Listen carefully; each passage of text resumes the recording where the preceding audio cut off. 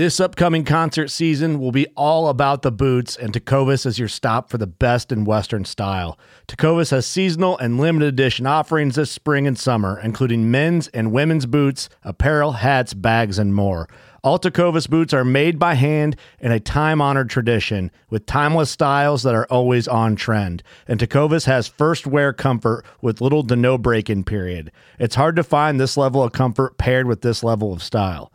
Stop by your local Tecovas store, have a complimentary drink or two, that's WCB style, and shop new styles. The smell of fresh leather and friendly staff are at your service. Many stores even have leather custom branding to make your boots truly personalized. And with regular live music and events, there's no in-store experience like it. If you can't make it into a store, just visit tecovas.com. That's TECOVAS.com. They offer free shipping on all boots, as well as free returns and exchanges, and ship right to your door. Go to tecovas.com and find your new favorite pair of boots today. Fishing like a local isn't just about catching fish. It's about connecting with the environment and the people who call it home. It's about hearing the stories and traditions that have been passed down for generations and sharing unforgettable moments with the people you meet along the way. Fishing like a local is having an experience that stays with you forever. And with Fishing Booker, you can experience it too, no matter where you are. Discover your next adventure on Fishing Booker. Welcome to the Whitetail Legacy Podcast. All right, we're all set up here down this creek bottom. Bean Buck's been in here a bunch of times, so good chance to see it on him. Meh. Smoking. I think he just crashed, bro. Absolute money, dude. It's 76 degrees out. We just set up 80 yards from a buck and killed him at 18 yards. Here we are. We're set up on this scrape that's been absolute fire for the last 8 days. We know a shooter went in here to bed this morning. Matt. Smoked his ass tonight. You get it? That was at 8, dude. That's at 8. Bucked out October 28th. Homie's up for the rest of November. But absolute incredible season. Both kills on hanging hunts, right on the beds, and just making it happen.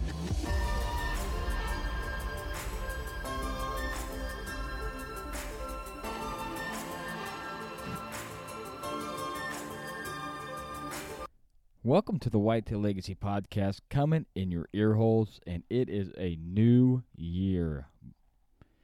It is 2023, the first episode of the 2023 podcast game, and I'm already lining out the details for the year.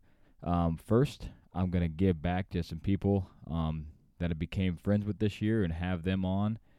Then I'm going to get back into the Going Back to the Basics series, which I'm already recording those podcasts, and I'm really enjoying the way these are going out, and this is going to be a really beneficial series for this off season. Keep your mind in the game, and maybe you'll learn some new stuff and be able to prepare better for next year. Today's episode, we're talking with Tony from 330 Archery. We're talking about bow maintenance, bow string maintenance, some stuff you can do that I didn't even know about to make your bow strings last longer, to help make your bow last longer. And then we also get into some off-the-wall topics, our opinion on stuff, and kind of go through just a BS session there. But the main focus of this is, what the benefit of getting a custom string is, and then some bow maintenance things you can do throughout the year to help your strings last longer and your bow last longer. Let's get into people that make this possible, get into the show. Starting off this year, just coming at you with the Exodus outdoor gear, guys. If you guys are in the market looking for a new cell cam, hold out. If you're looking to stock up for next year, hold out. Exodus has got one on coming out very, very soon, and I'm really excited about it. Definitely going to get a few of these in the arsenal. The Rival, and that's kind of a hint of what it might be, but they're also coming out with another SD card cam in the next few months. and they're bringing out some more arrow options as well, some micro-diameter arrows. So make sure and sign up for their newsletter. Check out their website and get the intel of this new stuff coming out. If you're on social, follow their Instagram. That's where you're going to get the newsletter be first, then it'll be Instagram, and then it'll be website. So if you want to get the news first, make sure and follow that. Also, Afflicted Broadheads. If you guys are running low on broadheads, looking for the deal, this is when the broadheads go on sale here. They're coming out with their new stuff. I'm still going to shoot that K2 fix going into next year. I'm going to shoot it at turkeys and anything else I can get close to if I get any hunts lined up. Not exactly sure what my spring is going to look like, but definitely will be turkey hunting. So might jot down to Missouri for a turkey hunt. Not exactly sure on that yet, but if you're in the market for broadheads, check out afflictorbroadheads.com. All right, guys, let's get into this episode with Tony, learn a little bit more about bowstrings. All right, guys, well, I got Tony from 330 Archery on. How you doing tonight, brother? Doing great, man. Thanks a lot for having me. I appreciate you. Yeah, I appreciate you coming on, man. A kind of a different setup for a podcast for me in my area that I got going on right now, but I'm making it happen. I said I was going to be here. We're going to make it happen no matter what the good Lord throws at us with the snowstorm we got going on. Man, it's cold out there, but I wanted to have you on this time of year because I feel like this is when, like we had mentioned, not the best time for people to do what your business does, but it's when a lot of people start thinking about it. Sure. So I wanted to get it out there on the airwaves. Also wanted to have you on towards the end of the year here, just give you a big thank you for helping out the podcast this year and running some ads. Greatly appreciate that. Anything to help cover the cost and put a little. I'm really proud to say this, and I haven't been able to say that. I haven't said this on the podcast yet. I'm going to take my family on a vacation this year on the podcast. Look at you. Yeah, so good for you. Where are you going? I think we're going to go Great Lakes for about 4 days Nice. On the beach, rent a house. I'm going to try to keep it about that 12 to 1,400 range. That's what I'm comfortable with doing.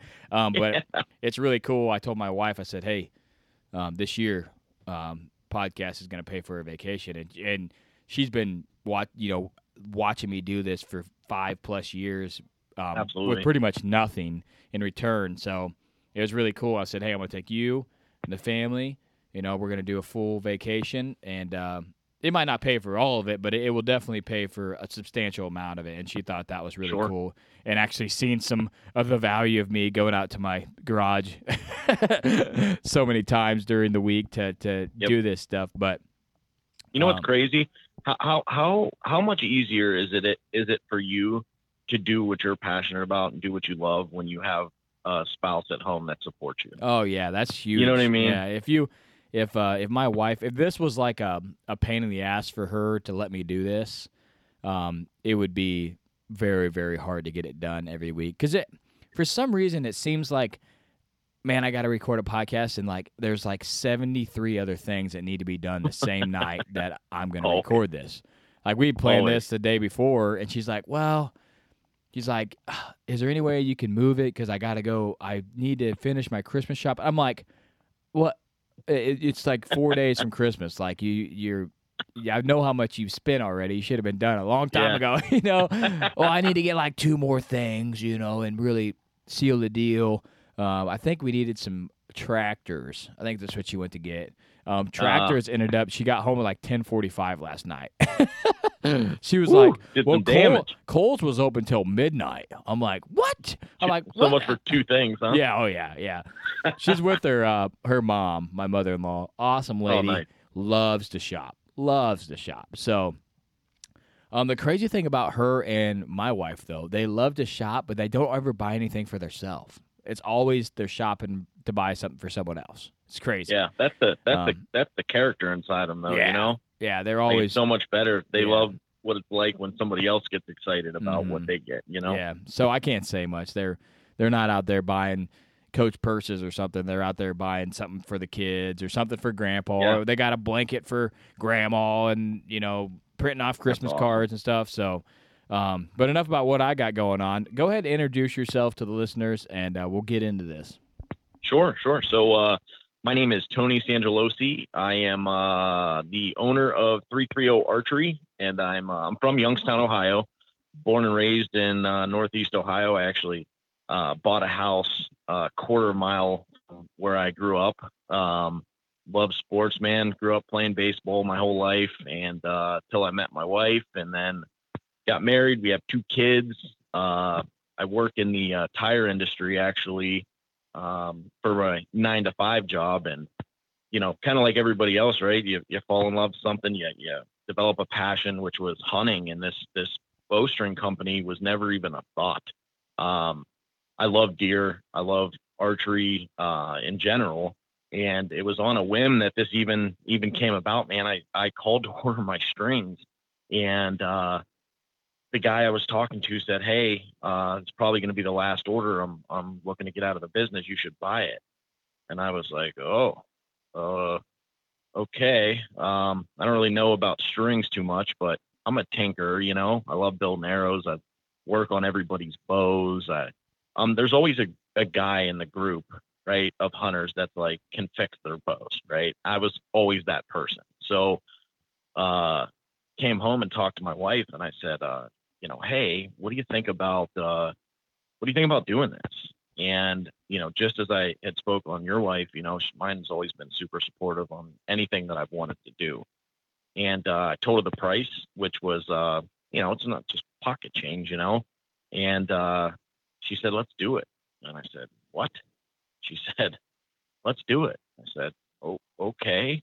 And I was expecting her to say like, "Nah, you're crazy. Like, we already have so much going on because I teach martial arts during the week. Plus we have, one daughter in freshman year of college. The other one's a sophomore. So we're very busy." But she said, "Let's do it. Like you're passionate about this. I'm sold on it. We don't have to go take out a loan. Let's do it." So, man, we did it, and it's been such a blessing, man. My favorite part, it's not just the business end of it, because that's fun too. I love building strings, but my favorite part of this whole thing is the people that I get to meet. The guys that get to come over to my house and talk hunting, trading trail cam pictures, hearing from them when they finally put their first deer down or their first buck with my strings. That is the most rewarding thing to me. That I never really thought about that part of it. I thought about, hey, I just want to do something with the passion of mine. But man, it's so nice to just know that I have just a little piece in their memory that they'll remember the rest of their lives. Yeah, that's something that I didn't really think about as well when you start a brand. I think it's like people are okay with reaching out with you because you are a brand. You kind of open the door for that community to start. And something like when you said you don't really realize, but if you're just some random guy from Ohio, someone's not going to message you and really talk to you. But if you're, Tony that owns this bowstring company, then it kind of opens up the door where they have kind of an opening topic to talk to you about and start that relationship. And then it just grows from there. Just like I said, the amount of people that I know personally or talk to weekly is just insane because of the podcast. And the only reason I have social media at this point is because of the podcast and these people that I've met and just get to keep up on. A good buddy of mine named Thor from Georgia messaged me today and said, "Hey, about to go see my, he's having his first kid, about to go see the kid on the sonogram for the first time." And I tell him, I'm like, "Dude, that's an awesome experience. Make sure and soak it in and enjoy it." And you wouldn't get that text message if I didn't have that podcast. You wouldn't get that being able to just tell him that, say, "Hey, just enjoy this moment." It seems really small, but it's really cool once you think about it, afterwards. So you're 100% right. Opens up a lot of doors. It really does, and I've got to meet some really, really cool people. People that I've looked up to, that I have a great relationship now, and some of the the business transactions, we'll call them, have turned into emotional transactions almost now because you're friends with these people, right? I catch myself, just like you said, talking to people throughout the day or planning hunts in the future. And man, this community, when you find the solid people within this community, it's badass, man. It really is. And the reason why I say that, and it doesn't matter what you do. It doesn't matter if you're a doctor or a police officer, if you work on the railroad, if you are a teacher, you're always going to have that person, right? That's going to make a stupid decision and is going to make everybody else look bad. And now that is the perception of that demographic, right? And, I heard a quote on a podcast before. We are awarded, and we are the reason we are allowed to hunt is because of the people who don't hunt, because the people who don't hunt outweigh the hunters, right? So, it's important that more than ever that we stay ethical, that we make the right decision, that we don't say, oh, well, I shot a small buck, so I'm gonna tag another bigger buck under my wife's name. It's important that we don't make decisions like this, so we continue to, so hunters are known in the right way. Yeah, I agree. There's always someone that kind of ruins it or gets on a soapbox. There's nothing wrong with getting on a soapbox as long as it's the right soapbox. Amen.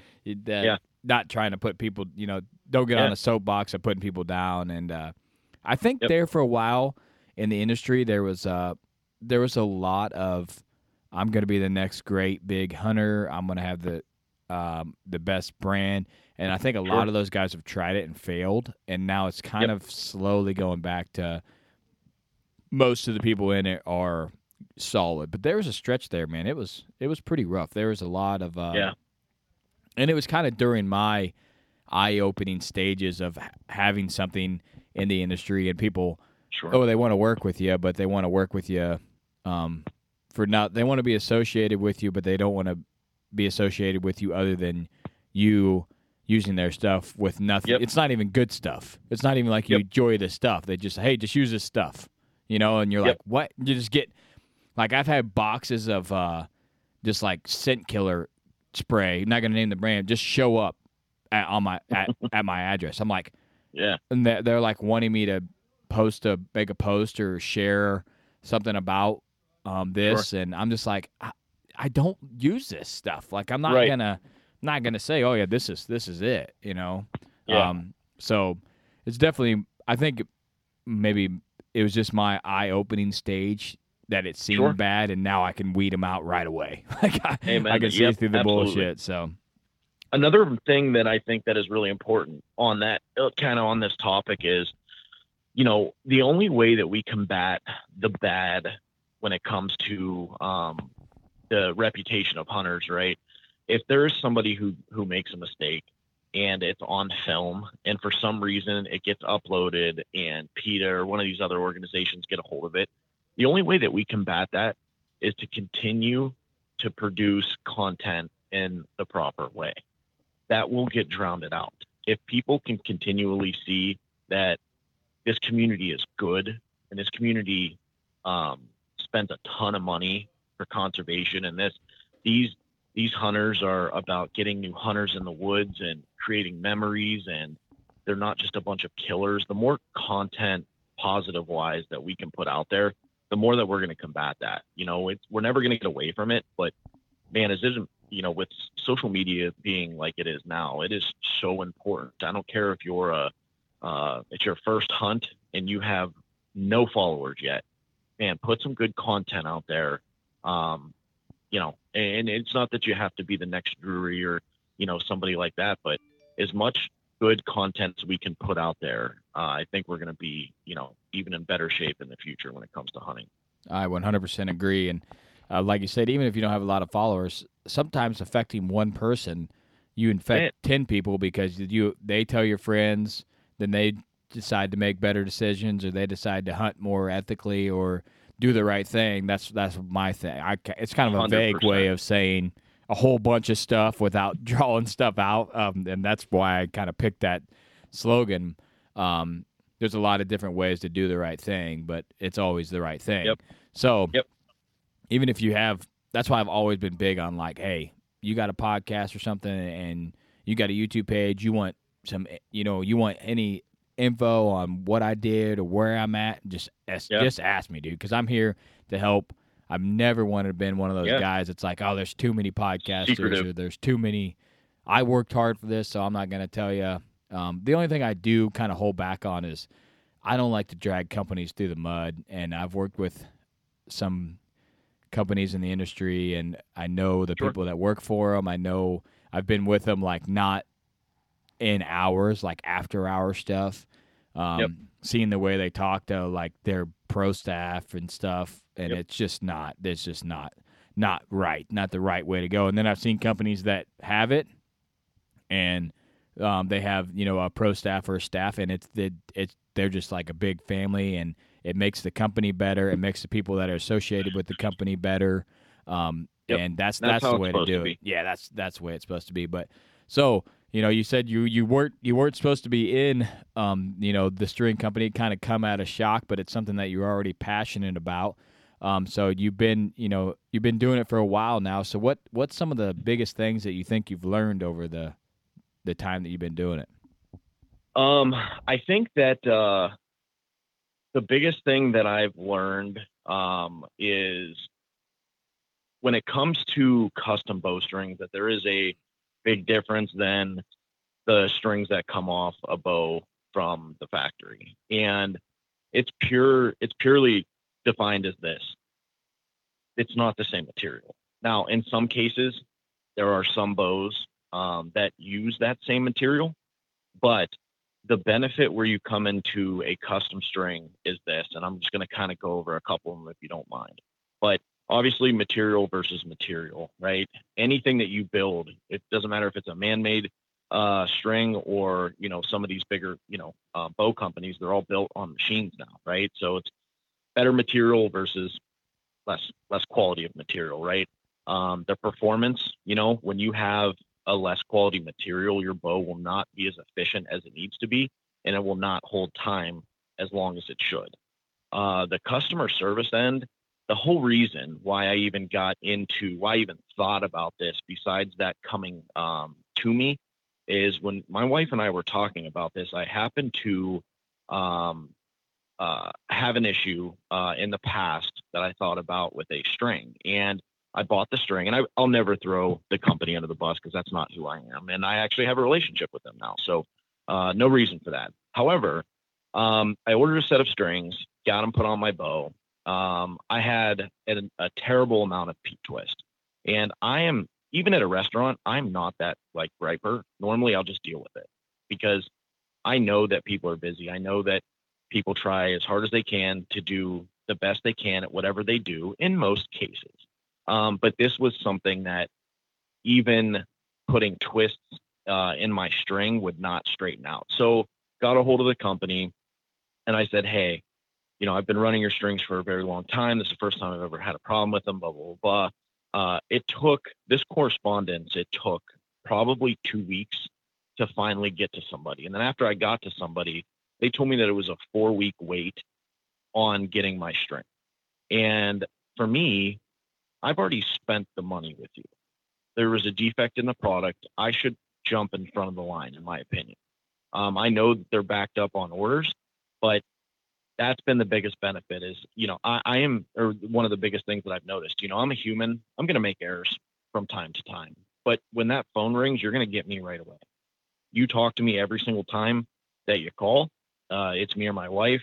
And every single message I respond to, it's me. You're not going to be able to message some of the bow companies and say, hey, there's an issue with my string. Can I talk to the builder?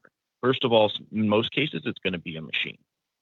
Other than that, you're not going to get that level of quality service. Past that, what a lot of people don't realize is knock fit is so important. Your bow can be in perfect time. Both cams are turning over at the same time. Your arrow is built with absolute precision. And then you slam that knock on a tight center serving, and that arrow doesn't want to come off there, and you shoot that sucker, you're going to get inconsistencies to the fullest extent.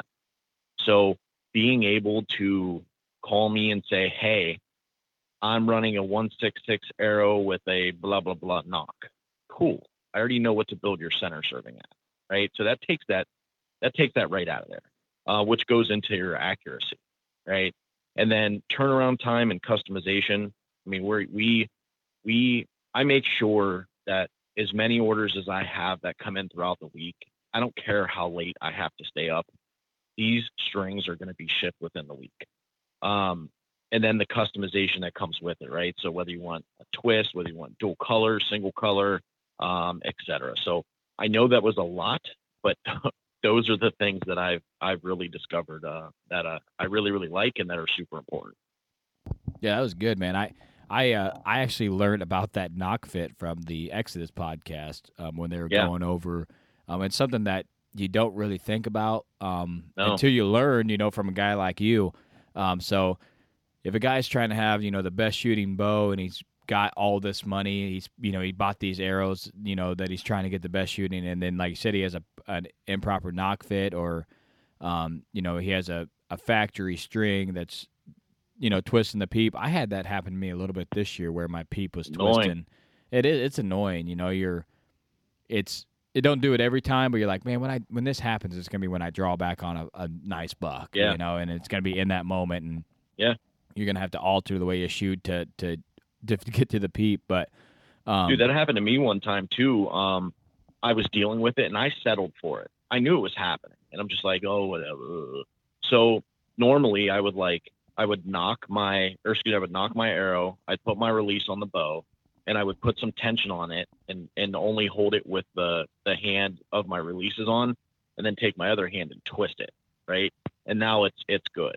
But I forgot to do that, and I drew back on a deer one time, and the thing was turned sideways. I had to let down. Well, I mean, it was a doe, and I did kill her, but it was super annoying. I had to let down, twist it back the other way, draw again, and it was over bait, so she was really just concerned about eating. But had that been a buck, and it was, early season or whatever, and there was no food there, and he was just browsing or cruising by, I wouldn't have got another shot on that, ever. Yeah, for sure. Definitely something that people, don't think about happening. And I've noticed when, you get a new bow, it seems like that second, third year is when you really start to have some problems with that string. It starts to twist. It starts to, the draw length might feel a little different, a little longer than it did before. So can I interrupt? Yeah, go ahead. Sorry. So here's what I want to tell everybody when it comes to first, second, third year with the bow. So some people get bows every single year. Some people keep bows for 5, 6, 7, 8 years. I probably have 8 bows in my basement that are probably from the 90s. That eventually we're going to end up rebuilding. We're going to gift and kind of go from there. But and other string companies may agree. Other string companies may disagree. I recommend that you change your string every single year. And here's why. Not because that they're going to fray or fuzz or anything like that. You got to remember that our bows are at a constant tension 100% of the time. No matter what material is built in, like the 452X is 67%, Dyneema 33%, Vectran, and some of this material is, it's stronger than steel cable, right? But any high performance vehicle that you have, right, and you keep it for a long time, you change the oil, right? It's maintenance. They call scheduled maintenance because if you don't do it, it schedules itself, right? So there is no way that you should, in my opinion, have a $2,000 bow that you're not maintaining, right? You're not storing the right way. You're not upkeep. Look at it as your tune-up, right? Before you take your car out of the garage over winter and into the spring. So I'm not saying this because I want you to buy strings from me or I want to sell you more strings. And if you go somewhere else, you go somewhere else. That's okay too. But that is a very high performance piece of equipment you have. It is important that you have the best material on there at all times. Yeah. I always look at those, those new, like the crossbows that the cams are like 8 inches apart. I'm like, the amount of pressure that's on those strings are like scary. It's just insane to me. Like, I look at that thing and I'm like, especially the ones that go backwards. The ones that The can reverse, like those what are they things called, the trip me Ravens? out. Those things trip me out, dude. I'm like, I don't even know, because you're putting Dude, they reverse shoot two types of 400 tension. some Yeah, foot per second. you're putting two different types of tension on the same string at the same time. I'm just like, I don't understand how these things are holding. But Yeah. that's definitely. I have yeah. a controversial question for you. Yeah. Do you, and this may cause some riffraff when you get some comments about this, Oh, that's all right. and I'm just remember that I'm just asking the question. I don't necessarily believe or not believe in this, but being that what high performance crossbows are out there right now, right? There are scopes that automatically can judge your distance for you. There are crossbows that can shoot over 100 yards accurately. Do you feel that crossbows should be in gun season or have their own season? Or do you feel that the crossbows still belong to be in the archery season, even though they're not shooting just 200, 300, 350, 400 foot per second now? These things are up. These are $5,000 crossbows that people offer now that shoot very, very fast. So I have probably a longer answer than what you're going to think. No, I love it. I've almost thought about doing a podcast about this a couple times because I kind of have a different opinion than a lot of people do on the whole crossbow debate. Now, do I think that they should be entitled and for the full length of the bow season? The short answer is no. But let me tell you some reasons why I'm okay with them being there. When Illinois first introduced the crossbow, I can't remember what year it was. It was don't quote me on this. I want to say it's 2014-ish that they said, hey, okay, part of crossbow we're going to let you use, or part of bow season we're going to let you use crossbow. And I believe it was after Thanksgiving weekend you could utilize a crossbow for the rest of archery season. And I'm thinking, okay, that's cool, It's still a long season for them. It's another option to get more people into hunting, and it's later in the year where, less people are going to be hunting anyways, so it's not going to make a giant impact. Then they opened it up full-length year. And I thought it was going to make a drastic impact on the amount of deer killed during archery season, and for the total year. And this is what I've seen happen after the multiple years of this being. So, gun season around here used to be every single day. If you hunted, you were gun hunting, and you were gun hunting all day, and you were killing something. Now, since a lot of those gun hunters have got a crossbow, the gun season is softer. The gun hunters are shooting bigger deer because they've already probably killed a deer with a crossbow. They feel like they have more time than just that gun season. So I don't believe that the crossbow should be entitled to a full season, but I don't think they've made as drastic of an impact as people think, because I'll drive around gun season and there's just nobody gun hunting. Like, compared to what it was 5, 6, 7, 8 years ago, probably half of the amount of trucks and people and just the orange that I see out in the woods. Yeah. And it seems like, this year the gun numbers were a little higher because we had incredible weather, like insane weather. But the gun numbers haven't been as high as they've been back before the crossbows were legal. So I feel like people are kind of like, I still got all season with the crossbow. I don't need to kill something with a gun. And they don't want to make that step to the bow hunter. So I think it's made an impact, but the impact's been stretched out and softened a little bit of gun season. So that's the long answer. I don't believe that they should have the whole entire bow season. I don't believe that they're actually an archery equipment per se. But I don't think it's made as big as impact as people thought it was going to be. Because when they were made legal, man, the uproar, even from just the people that I knew, were insane. And now some of the people that were complaining about them are using crossbows. Yeah, so I'm reading an article right now. It said, this is Illinois' 2017 hunting rule change. Illinois law previously allowed the use of crossbows for archery hunting only by persons 62 or older and those with disabilities who qualify, and then it cuts out, dang it, and then qualify, where's it at? 62 of age who qualified for a crossbow permit issued by the Illinois Department of Natural Resources. In addition, the previous law allowed certain youth hunters to use crossbows and allowed all archery hunters to use crossbows beginning the Monday after the second firearm season. Yeah, so that's that after Thanksgiving. Yep.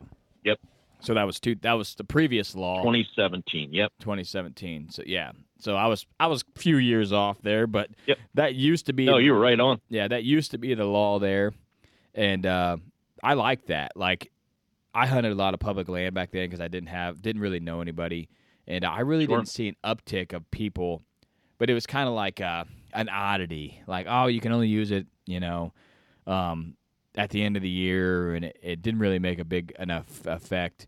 I think the big problem with Illinois and the DNR's way of understanding stuff is supposedly they look at traffic collisions per deer number, and that's how many tags you're going to give out. That's because they opened the single shot rifle certain cartridges for next year. So they're always trying to open up something to get more people engaged and get them hunting. But where a lot of these collisions are happening is areas where there's not a lot of hunters, but there's a lot of deer. Suburban areas, places you can't hunt. Like, for example, like the Quad City area. They give out tags, but there is just an astronomical amount of deer, like insane amounts of deer. We have an urban property that I hunt closer to my place.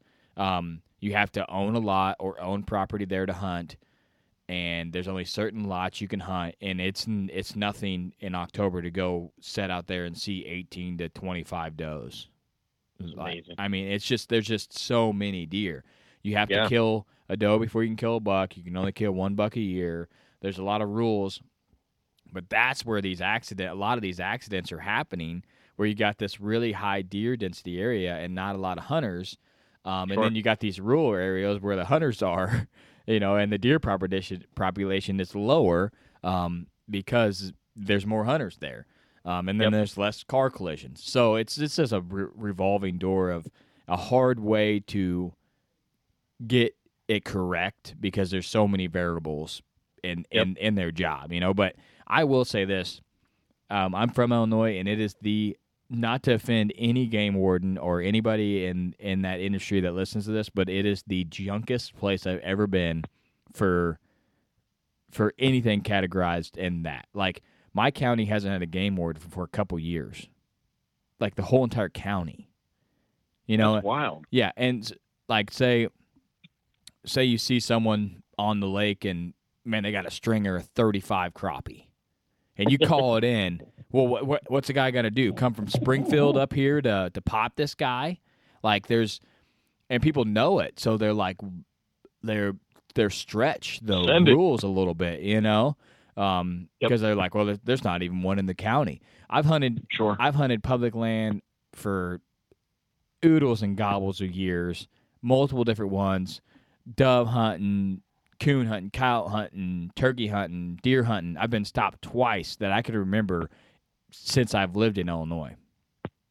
And once was dove hunting, and the other one was deer hunting late season, and the guy drove his field into the cornfield that I was sitting over. Drove his truck all the way out there. What? Yeah.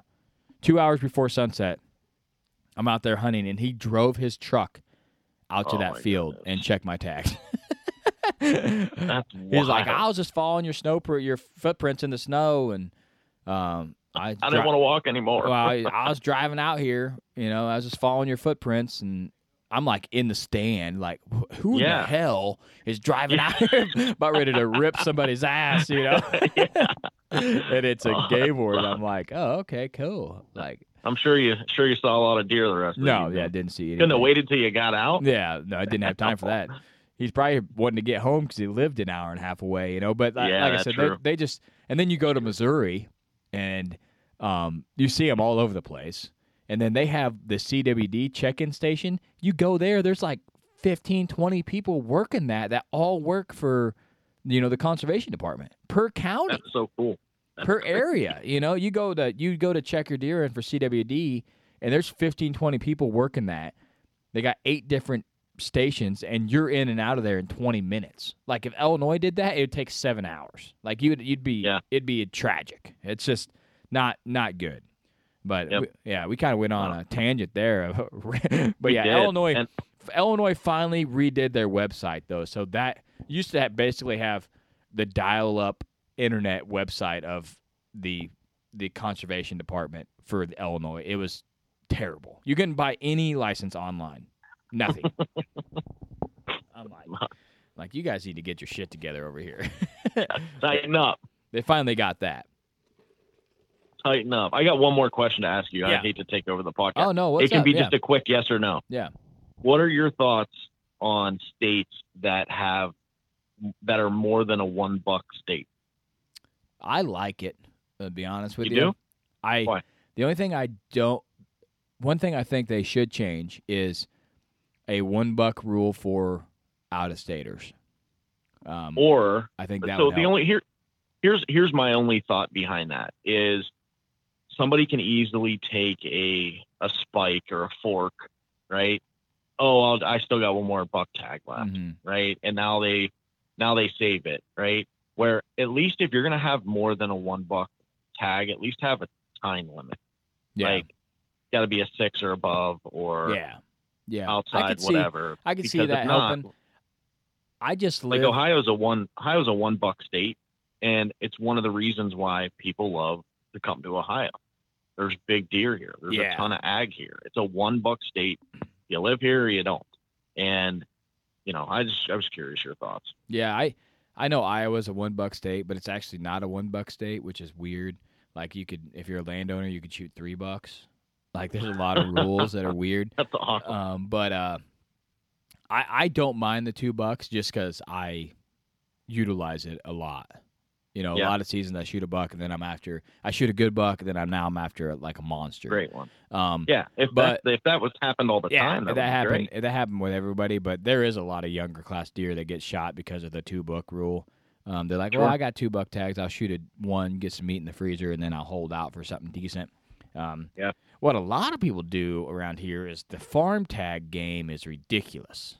Like for nuisance tags? No, just like you can get the farm tags in Illinois for a landowner. Like a lot of these farmers, they own thousands of acres. So they'll get 20 tags. And then what do they do? They sell them? Well, a lot of times people are using that tag that's not the landowner. Oh, got it. Okay. So a farmer can say, here, you can have one of my tags for but see, that's not legal. Yeah, that's not legal. Well, I'm sure it's not legal, but I'm sure that's happening. Yeah, right? I'm sure it's happening for sure. But that is an issue that I see. I understand you own land. That's badass. You could kill your deer, but I mean, getting that many tags, that's kind of crazy. Yeah. But I mean, they could still only kill $2, but a lot of them, well, they get $2 tags. Their wife gets $2 tags. So they're threading the needle a little bit over there. Sure.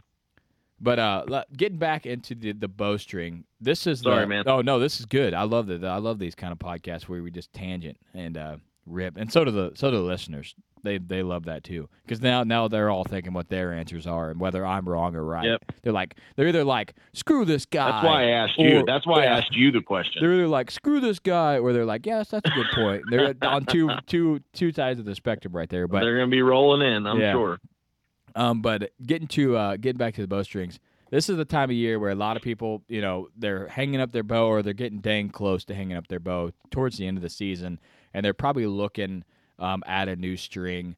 And what is just some of the stuff that they should really look for if they're going to purchase a string, whether it be from you or from someone else? What are the key things to know that you're getting into a quality string?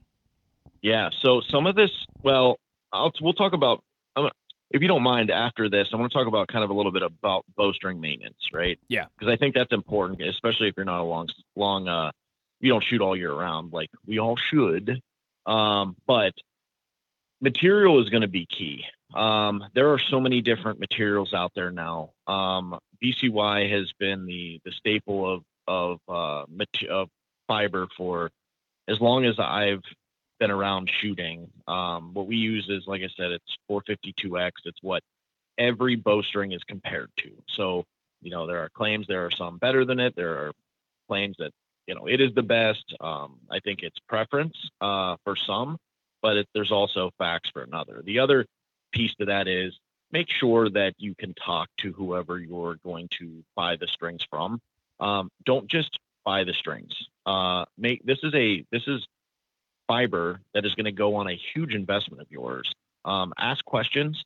If somebody's not responding to you, that's a red flag. Regardless if they're big and they have a customer service department, or they're a mom and pop shop like myself who will pick up the phone every time that you call. But ask as many questions as you can. And if you don't know what you're doing, that's okay too. If you've never ordered a set of strings before, just call. I guarantee you we'll end up talking on the phone for 30 minutes about everything else, and then we'll get to the end about the strings. And then, ask about turnaround time, ask about how to maintain them. Again, our bow is under an extreme amount of tension at all time. And I think that people always get wrapped up in the arrows, the sight, the rest, the release, the broadhead, the fletchings, the wraps, and we don't talk about the thing that makes this move, right? So hopefully those are some tips that people can take to the bank, All right, that's good. And go ahead and like you said, you wanted to touch on the maintenance. That's something that I think everybody should need to know, because I'm probably doing it wrong, and I've been hunting for a long time. So I'm interested to hear this. Yeah. So first, I think that the most important thing that you can do for your bow is inspect it. And I'm not saying that you have to grab a magnifying glass, but if you hear some noise, there's something going on. I think that before you put it away, it's really important that if you can put it in if you can just throw it in your basement in a case instead of leaving it in your garage, getting hot, cold, do that first. But look over the string, look over the cable, see if you have any cuts or abnormal wear, see if you have any fraying. And then, like I said before, store it in a temperature controlled location. And that will not only help with your string, but that's going to help with all the other moving parts on your bow. If you don't shoot a lot in the off season, one of the big things that I do with my bows every year, so most people will wax their string, and that's great. But to take it a step further is take the tension off of your string. If you have a press at home, if you have an archery shop near you, have them press the bow, then wax it. Not only will it keep your strands together, but it works that wax inside of your string bundle a lot better than if you just rub it on the outside, which is what basically I'm going to say 90% of people that actually do. But press it, take the tension off, and and that was me for the longest time too, right? And then just the final piece is, again, you don't have to buy from me. It's okay. I won't get my feelings hurt. I hope you do, but we recommend that you replace them every year. Again, not just because it's bad, but just because the strings are ready to be replaced, but more as the maintenance piece to your bow. That you'll see your bow perform and continually perform at a very high level if you keep good strings on them. Yeah, that's like I said. I probably need to be better about keeping it in kind of a good environment in the off season, because like a lot of times it's up, in my studio, my garage, and it gets hella cold out there and warm in the summertime. So I probably should find a new spot because that's the main thing. Like we spend so much money on these bows. That's like a gigantic investment. It's so big. Man. It's these bows huge. are $2,000 bare. Yeah, it's especially for like normal guys. Like, I mean, that is just insane amounts of money to invest. And like I said, it'd be nice to let that investment last, as long as possible. Even if, like, okay, in 5 years I'm going to buy a new bow. If you kept that thing nice and you're going to get more money out of it when you sell it to buy your new bow. You know, so 100%. it's good to keep the investment as nice as possible. That's something that I need to do, and I've never thought about relaxing the string, but it makes a lot of sense. Your string's going to last a lot longer, not being under tension, and like you said, you'll be able to get, because that you can't get wax inside that. That string's pulled so tight. It seems like it has less tension when it's at full draw than when it's. It is. No, it definitely is. We're just saying that before you put your wax on it, right? Yeah. Press it, relax the strings, put the wax on, and then it can then take it back to tension. Yeah. And then when you bring it in the house, you can find any room. Like I because my business is in my basement, I have lack of room, but I have some studs, we'll call them, that I put a bow hanger in, and there's where I hang my bow all year, you know? Nice, yeah. And then throughout the year, I'm super passionate about this, but we owe this to the deer to not pull out our bow a week before the season and let her rip. Shooting our bow is fun. Like you can find an indoor league, you can find a spring 3D league, or even grab some friends or whatever. And that's the time where you can tinker and, you know, find a setup that works for you. And, you know, I had somebody come over with a, this was probably, I want to say maybe a week into the season, and it was a dry fired bow. And, we started talking, and he said, I brought my bow out for the year. Right. And forgot to put an arrow in it and dry fired it. And luckily, you know, the limbs were okay. We were able to save it. The string snapped. We put a new string on it and it was fine. But my guy almost took this bow out to hunt it, and it was like the season was here. So that's crazy. I just ask that you spend a little time with your bow. You know, again, it's a great stress relief, man. You have to concentrate so much that, for me, it helps me with things that are going on outside of my business, outside of work. You know, our minds are constantly going, right? Life is as stressful as it's always been. It's a great good stress reliever to kind of just calm yourself down, get in the moment, sling some arrows out there, have some fun. Even if it's a couple rounds a night of, you know, 4 arrows or something, go out and shoot your bow. And then now you're not waiting till the last minute to figure out that something is wrong with my bow, and I'm going on a hunt tomorrow, by the way. Yeah, that's never good. I'm big adamant on that, is situational shots. Try to set up some situational shots. Yep. And I shoot out of the saddle all the time. Yeah, just however you're going to be hunting, try to set it up and situation. Okay, I got a deer standing there, perfect. I got a deer walking.